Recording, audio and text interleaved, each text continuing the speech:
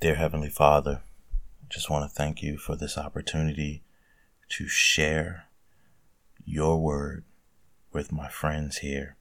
And I pray that I be able to impart upon them a wisdom that can only come from you.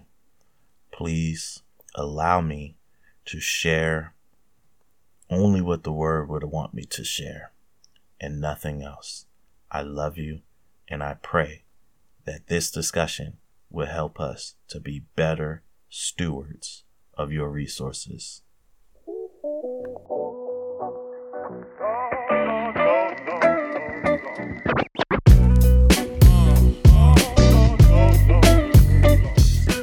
Welcome to Cross Discourse, where music, culture, and life are discussed across the media spectrum weekly to help you live a godly life. Cross Discourse, Christ is culture.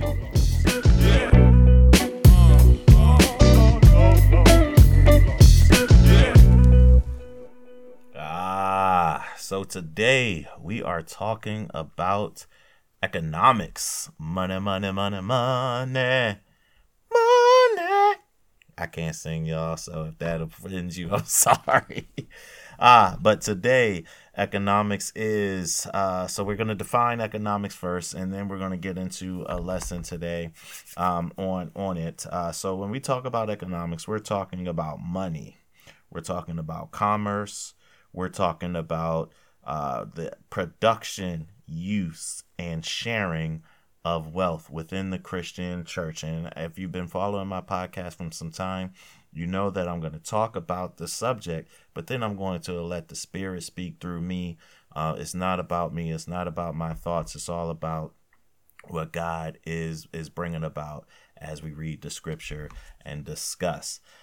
So I'm going to start with that topic, and I'll be back in a minute.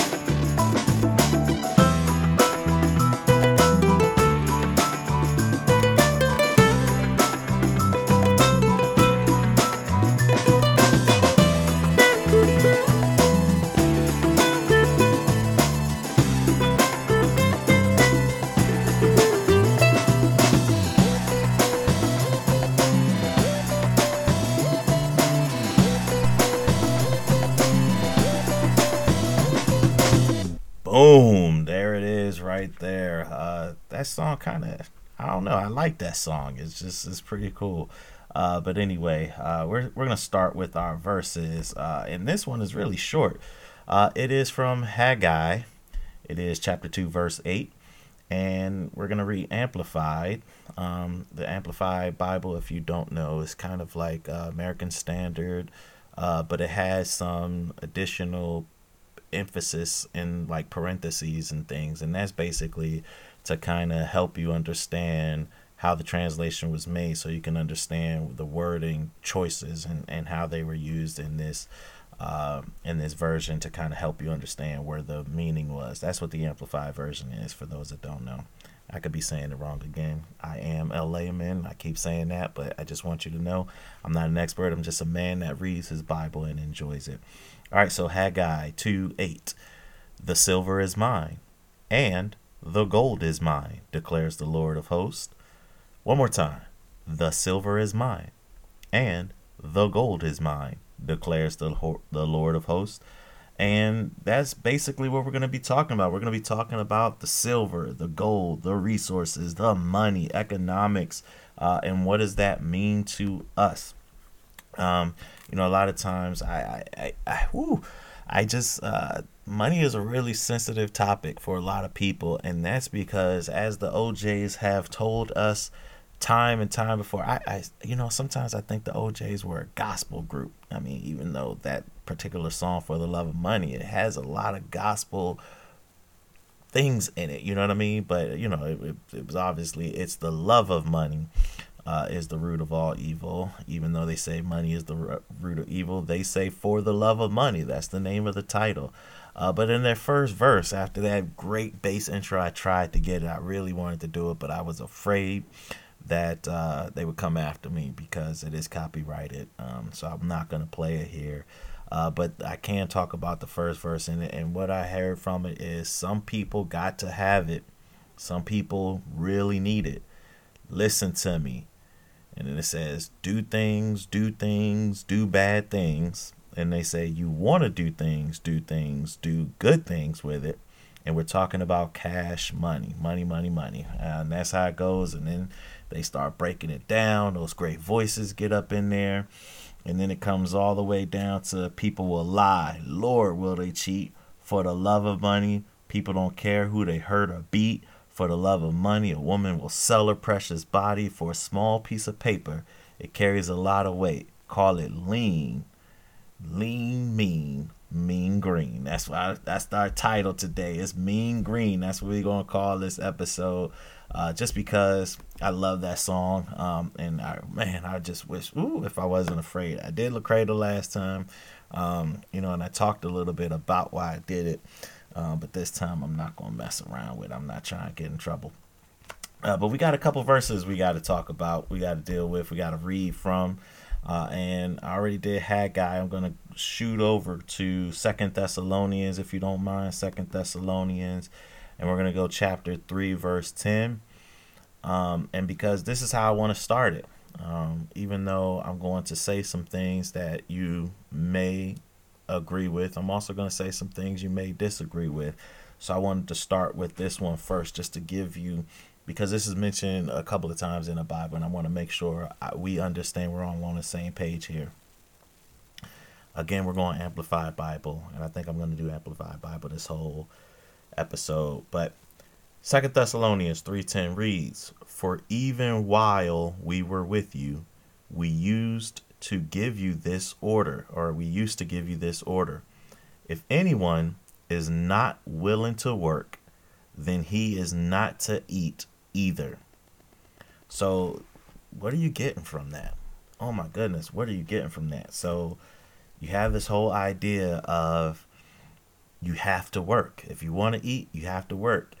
But not if you have to work, because that's not what the verse says. It doesn't say if you have to work to eat. It says if you're not willing to work, then you're not to eat. So if you're able to work, if you can work and you're able to work, you should be working to earn your food. So it's not about laziness. This is not about just sitting on your butt and doing the things that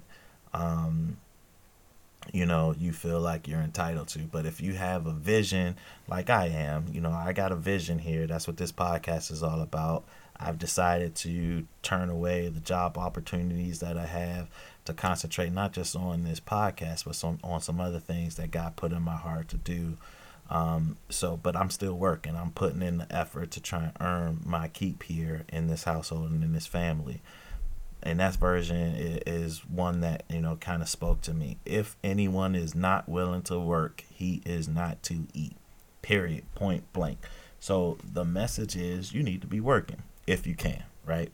You need to be working if you can. And there were some footnotes on that one. And the footnotes just said the same thing I said. If one is able but unwilling to work to provide for him or his family, it is unjust for him to receive the necessities of life provided free by those who are willing to work.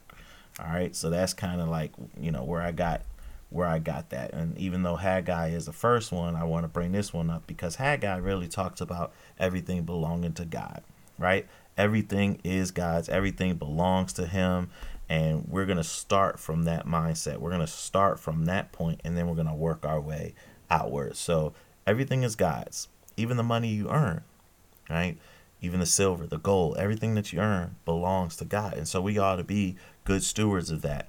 And then 2 Thessalonians tells us we need to work to earn those things. Okay. And then we're going to, some other verses, but let's talk about the 2 Thessalonians for one really quick second, because the meaning that I got from there also is we don't have to be mean when others are struggling, because just because if that person is working and they're making $5 an hour. Now, again, I'm telling my age here because I made $4.25 my first job, $4.25 an hour. So that was my first job. These kids nowadays making $11 an hour, which is crazy to me. Oh my goodness. I wish I was 16 again working, McDonald's or wherever I was working to get, well, my first job was actually Checkers, but to get $11 an hour, boy, I'd be killing it, man. My parents wouldn't have never been able to tell me nothing. That's why God said you only making $4.25 an hour. Get your 50 cents later to up to $4.75 after a little bit. You know what I mean? But that was the thing. If you're not making enough money, you can still be helped by people. And you can still be willing, or if someone is only making a little bit of money, then they can't afford to do anything but pay their bills, we should be willing to help them. That's what that verse is also implying. It's not explicit, but is implicit right there in that particular verse. All right. So the next one we're going to is Proverbs. Move to Proverbs with me. So if you don't notice, I jump around from Old Testament to New Testament, and that is mainly because the Old Testament, even though it is considered like the law, the New Testament, usually a lot of it kind of jumps back to the Old Testament to show you what God really meant for his people, even though they were living in the law. This is the meaning behind. So, right, the New Testament is the meaning behind, right? That's why in the Old Testament he said it's been fulfilled. You're no longer subjected to the law, but that law lives in you because of your heart. These are the things that you should want to do based on your heart, right? So I jump around from Old Testament and New Testament, and even I think I'm actually going to show you how some of the same words in the New Testament actually came from the Old Testament. I'll do that for you. I'll do that for you. Let me just say I will do that for you this podcast. All right, but Proverbs 19:17, again, amplified, and it says, "He who is gracious and lends a hand to the poor lends to the Lord, and the Lord will repay him for his good deed."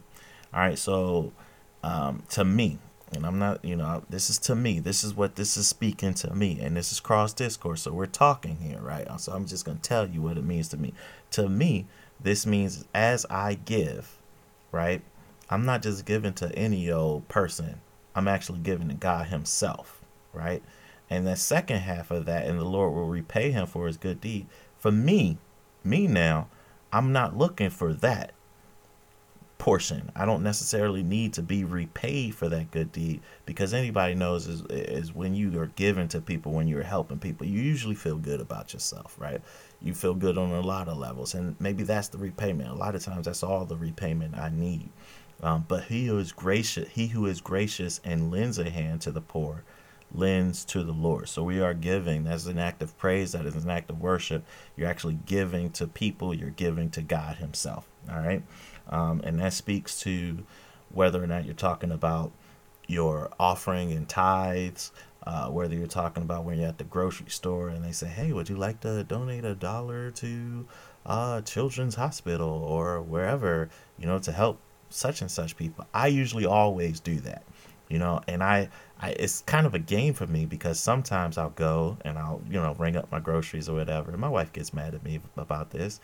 And then the person will say, "Hey, would you like to?" Or I said, "Darn, you had to ask." Yes, I will. I'll give $1, $2, $5, whatever I feel like giving at that time. And then the grocery stores have gotten smart with it, because now a lot of times when I'm putting in my card in there, it asks me there, and I'm like, I had to ask. All right, let me add $1, $5. Now sometimes I won't do it. And I typically only not do it when I know I have to be really strict with my cash. And even then, sometimes I'll give $1, right? But the idea is that I know, and I've programmed myself to say, hey, in my heart, I know that giving is what God wants me to do. And it's something that I want to do because I've been blessed with so many things. I have a nice house, I have a nice car. I have great children. I feel like my children are spoiled. So maybe I should be trying to spoil other people besides my kids. And so that's how I want to be with my money. Not everybody's like that. But I think that we ought to be thinking about it because that's the type of heart that God wants us to have.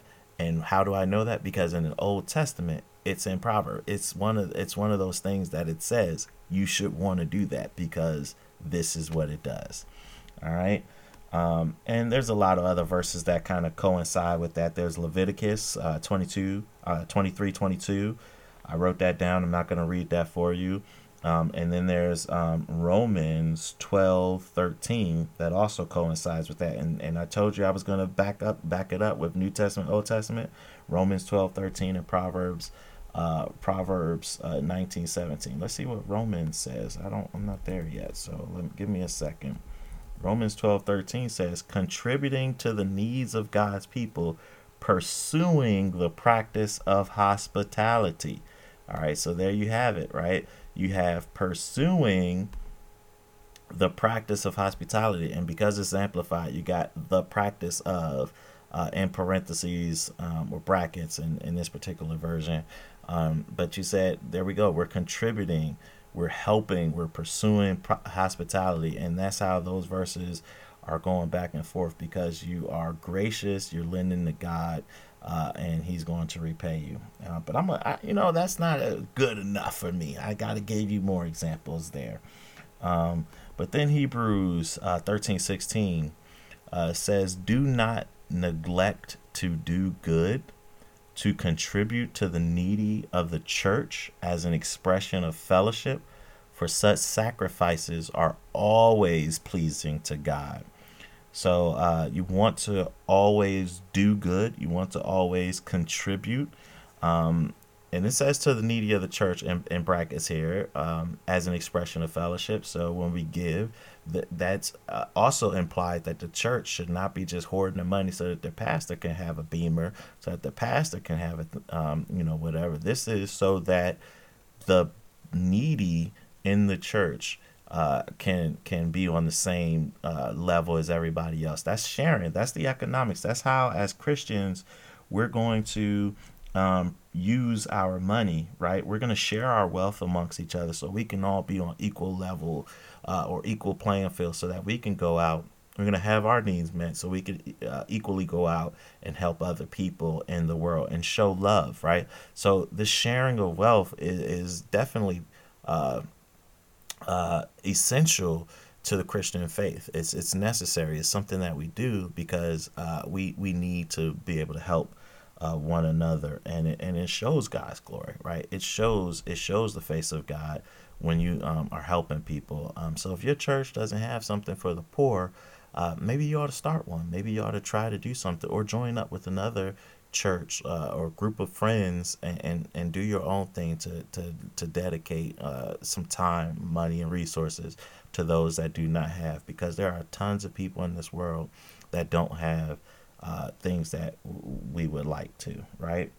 I've been talking for an extremely long time, and I think it's time for me to come back, give you some time to just kind of meditate on that, and then I'll come back and we'll continue this discussion of economics within the church.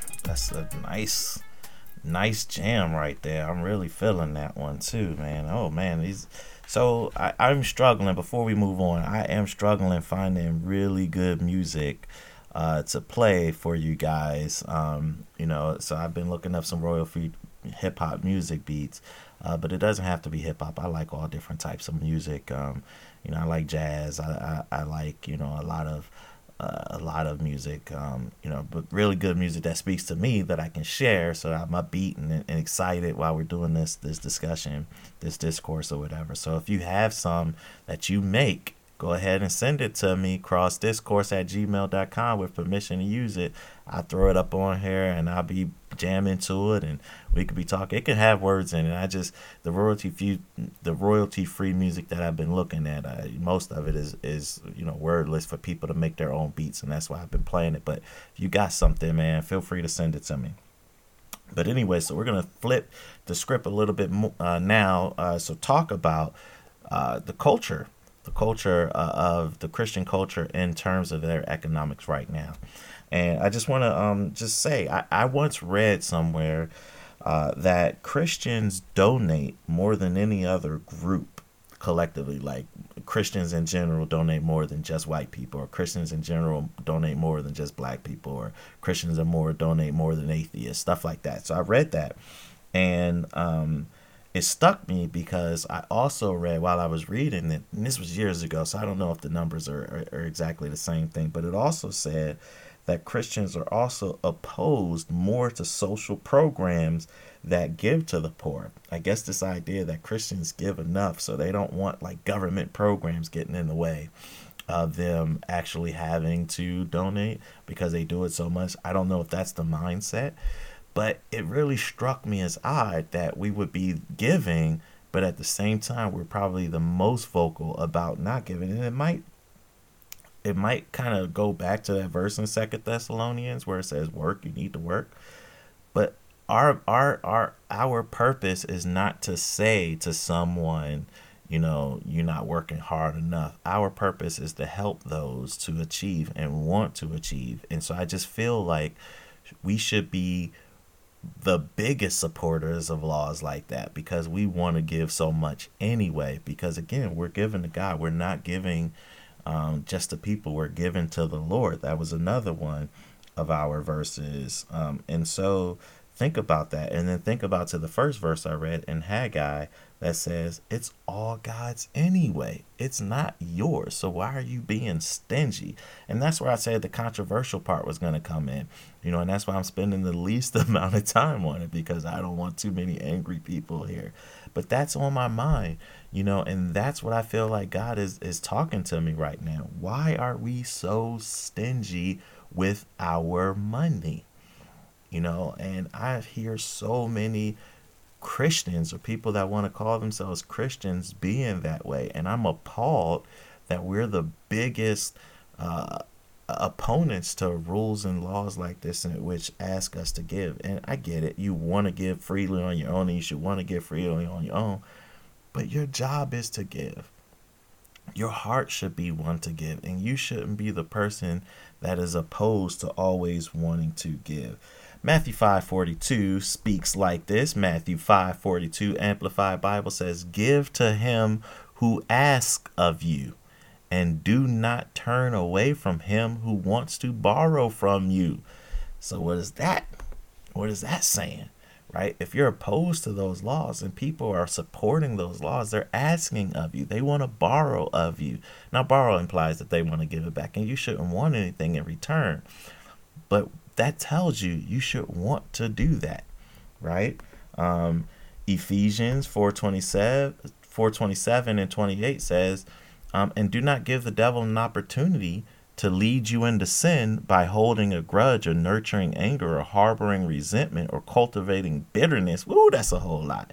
The thief who has become a believer must no longer steal, but instead he must work hard, making an honest living, producing that is good with his own hands, so that he will have something to share with those in need, right? So it's teaching us we got to be sharing. The economy of the Christian culture is one of sharing.